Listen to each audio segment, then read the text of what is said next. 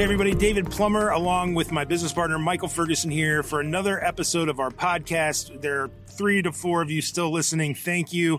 Matt Uteloven from the Elgin Police Department is also here joining us. We're talking police and drones.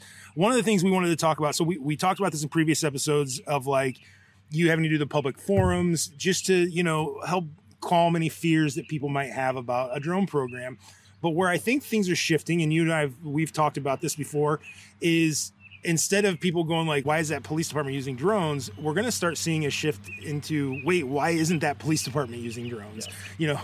My daughter is missing. What do you mean you don't have a drone? And I just wonder, do you agree? Do you feel that it's going the same direction? I totally agree with you. Yeah. And the more evolving with technology, the more capabilities that drones have.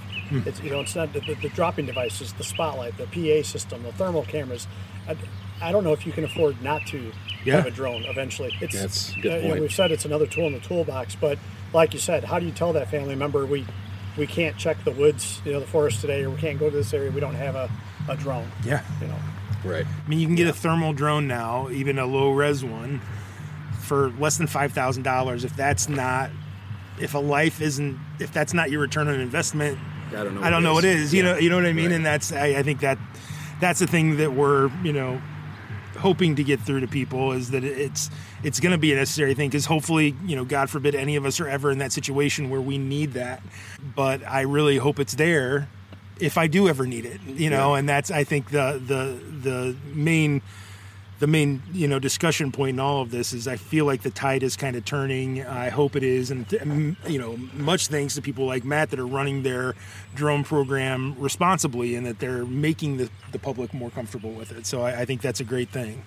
Yeah. But I also think mutual aid will play a big role in this down the road as well. If your agency doesn't have a fleet of drones or can't afford the drones that you want or need, perhaps neighboring communities could team up and have a drone, or still rely on your partners in a mutual aid aspect. So, my hope, the more and more drones we have out there, eventually we can all help each other.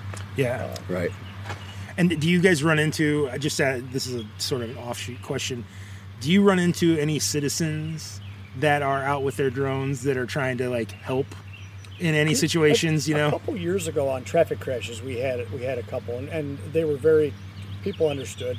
When we show up and we're putting our drone, you just kind of start to walk over or look at, and there's never an altercation or hey, I have a right to fly. They've been very supportive, and in fact, we're looking to get the community even more involved. When we pop the drone up, they come outside and look, and everybody loves it. We're looking at maybe naming the drone or getting the community. So look, Mom, there's Drew the drone up in the sky or something, just to keep people on board more with the community partnerships, so they can embrace the technology and kind of invite the drone into their everyday life and not wonder what's going on. Just to know the drone is up saving a life or looking to help somebody. Yeah. When we did that, was it Ilias, and you had invited some of the kids from the town to kind of help out. They were pretending like they were lost and everything, and it kind of gets. It's just nice. It gets the community involved, and then there's also something for somebody else. The kid that maybe likes video games or something like that. He's like, oh, hey, And that evening, that training scenario, more of those Explorer kids and their parents say, you know what, I didn't know you had drones, and what a great tool that is.